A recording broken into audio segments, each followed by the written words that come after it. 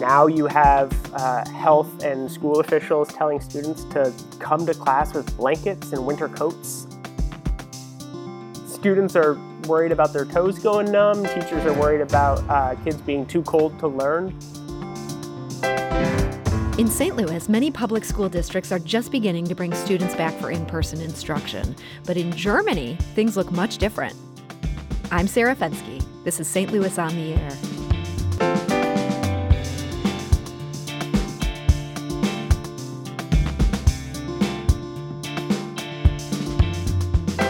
Hi, I'm Alex Hoyer, executive producer for St. Louis on the Air. Before today's episode, I want to take a moment to say thank you for listening and choosing this podcast. Our team works hard to provide nuance on the news that shapes your life and your community. We wouldn't be able to do this without your support. The money you give to St. Louis Public Radio helps fund this podcast. So please go to stlpr.org/donate and give an amount that works for you. Your contribution, along with that of your neighbors, is what fuels St. Louis on the Air. We're really grateful. And again, that website is stlpr.org/donate. And thanks. German schools were in session last spring. They resumed in-person instruction again in August, and not just for little kids either. St. Louis Public Radio education reporter Ryan Delaney is in Germany for 1 month. That's thanks to the Education Writers Association and the Pulitzer Center.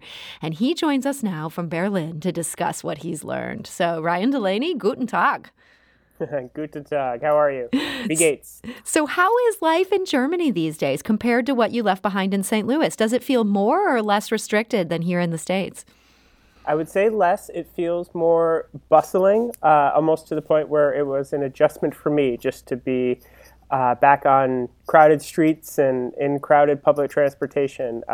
Life, for the most part, for now, is pretty back to normal, just obviously with masks. So when you're on those crowded streets, are you seeing excellent mask compliance?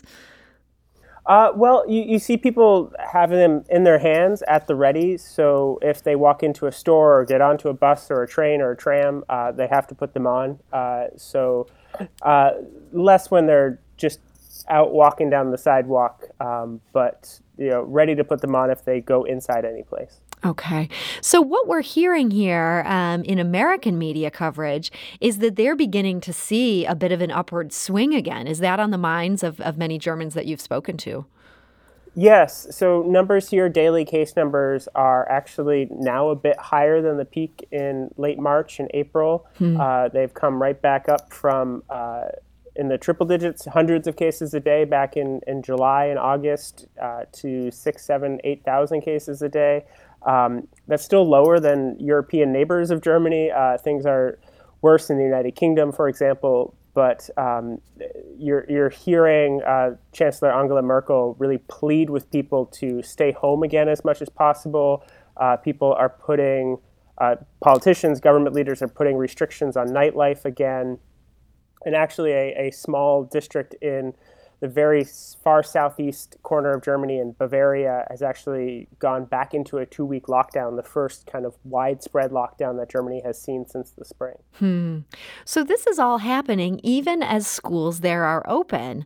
And they started classes back up again for the most part in August. How has that been going? That's been going fairly well. Even some of the restrictions that were in place when some kids came back to school in the spring and when kids returned at large in August, even some restrictions about one-way traffic in hallways or staggered schedules or masks having to be worn constantly have eased back. And now the schools that I have been into look really normal. Students have to put masks on when they get up to walk around the classroom or they're out in the halls. Teachers, same thing. If they're moving around, have to wear masks.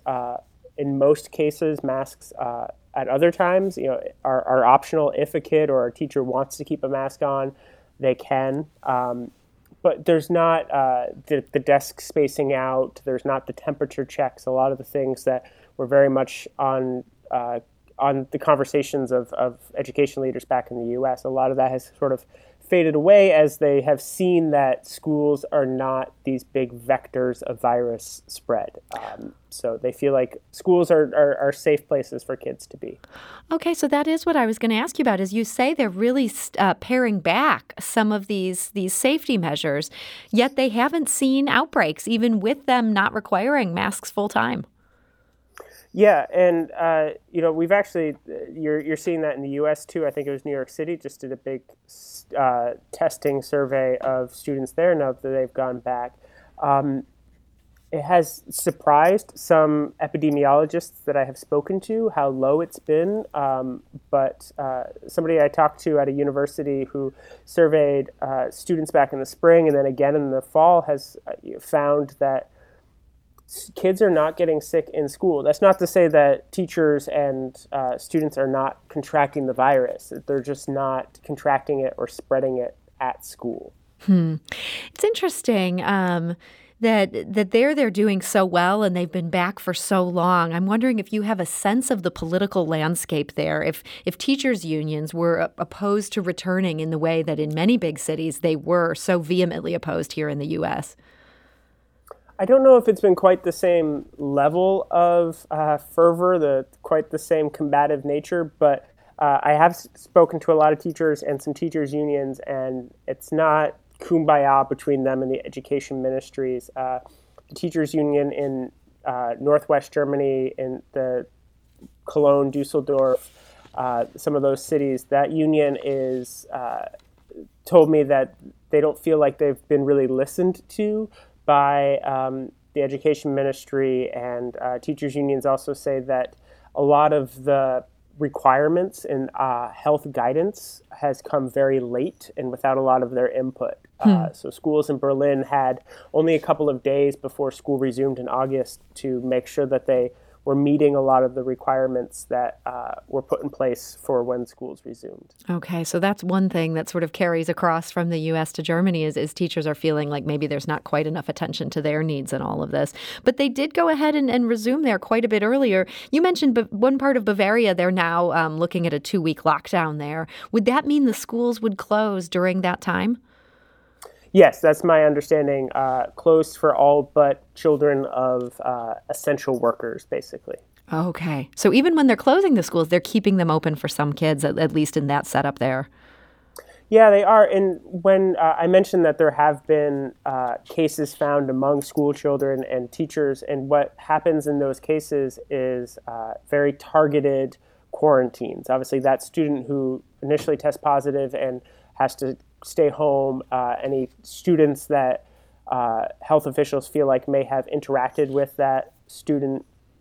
So that could be, depending on how quickly this is caught, a few students, a whole class, a grade level.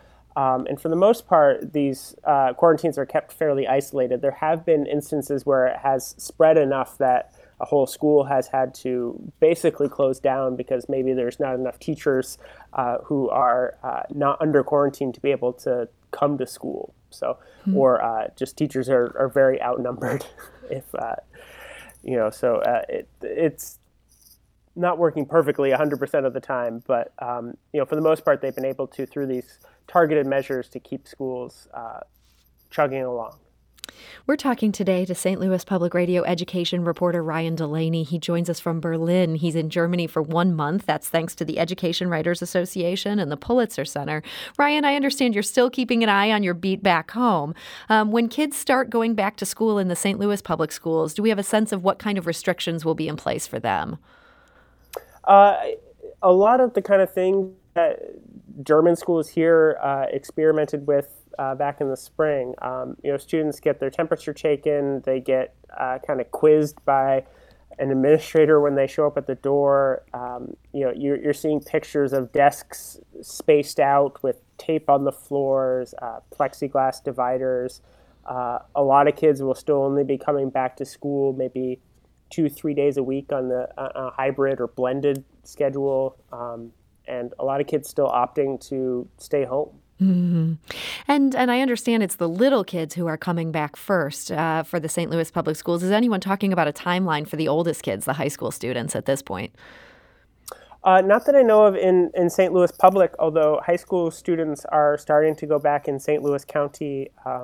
Hancock Place, I believe, this week is starting to bring high school students back. Rockwood and Afton are among those that have plans to. Of course, Jennings has started the school year with its schools open to all age groups of students. But at the same time, you have some districts who are still fully remote, some that are planning in the next few days or weeks to open to just kindergarten through second grade. So it's really running the gamut in the St. Louis region. So as that all continues to move forward, as different schools are opening and trying new things, are there any practices that you've seen or heard about in Germany that you think our local schools could potentially benefit from? Well, probably robust contact tracing, good testing, that turns results around very quickly. Teachers here can get tested about every other week for free. Testers actually come to the school and swab staff. I have to talk a little bit about ventilation of classrooms. It's a very age-old German practice to ventilate your apartment, to open a window. Windows here even open in a special way just for a slight breeze to come in. It's now officially part of coronavirus practice and policy.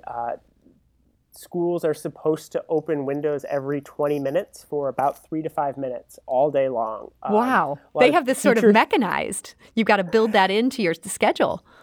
Yeah, one teacher told me that he's got an app on his phone just to buzz him every 20 minutes to remember to open the windows. So it's a lot.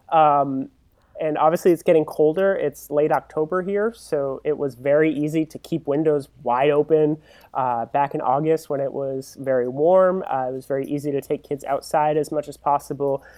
Now you have health and school officials telling students to come to class with blankets and winter coats because it's going to get cold in rooms. So, students are worried about their toes going numb. Teachers are worried about kids being too cold to learn. But, it's seen as this fresh air is seen as this very big key to reducing spread. That's interesting. So they will go to the point of having students bring in blankets in order to keep that fresh air circulating. Is that something you think St. Louis schools should try? It's certainly contrary to the way we do things here in this country with our shut down windows and air conditioning systems. Yeah, I think it's worth a try. It's hard to know how much that rule will be followed come January when it's below freezing. A lot of teachers sort of laugh it off as being impractical to keep windows wide open in February. Although, there is, I saw on social media a conversation among American teachers about this now conflicting guidance between keeping windows and doors open for ventilation to help with the coronavirus and then the security concerns that American schools have to deal with. It goes against law enforcement guidance to help keep students safe from active shooters, to have windows and doors wide open. So it's something that's not necessarily as easy in American schools. Also, a lot of American schools are built to have windows that don't open or air conditioning systems that might be old. So it's hard to reconstruct and rebuild a school to be both safe from a shooter situation and safe from a coronavirus situation. Not something that was on a lot of architects' minds. So we'll see how well it plays out. But I don't know. I like the fresh breeze. I've already adapted it. Open my windows in the morning, let a little air in, even when it's 40 degrees Fahrenheit outside here. So you don't even have to be a student to adapt to this. This is something we could use in all levels of society if we could just get those windows open. Yeah, I look across the courtyard, and even when it's cold and drizzly out, I see, half the windows of the apartment building across the way with windows propped open a little bit. So, it's, like I said, it's a very big part of culture here, although one that's not always upon. Some people, are more warm-blooded than others. Well, it's something we can all keep in mind as we head into these colder months here in St. Louis. It's always good to learn about how people are doing things elsewhere. So, St. Louis Public Radio reporter Ryan Delaney, thank you so much for joining us today. Oh, my pleasure. Good to talk to you. Yeah, and good luck as you continue your next few weeks there, checking things out in Germany. Thank you very much.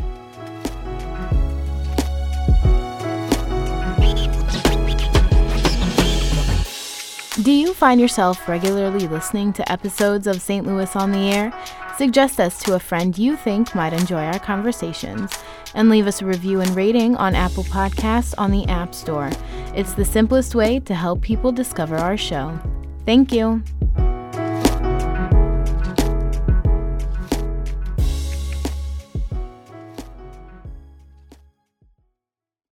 Support comes from the Missouri Forest Products Association. Missouri produces wood pallets, railroad ties, white oak barrels, hardwood floors, and more. Details on the variety of products made in the state are at choosewood.com.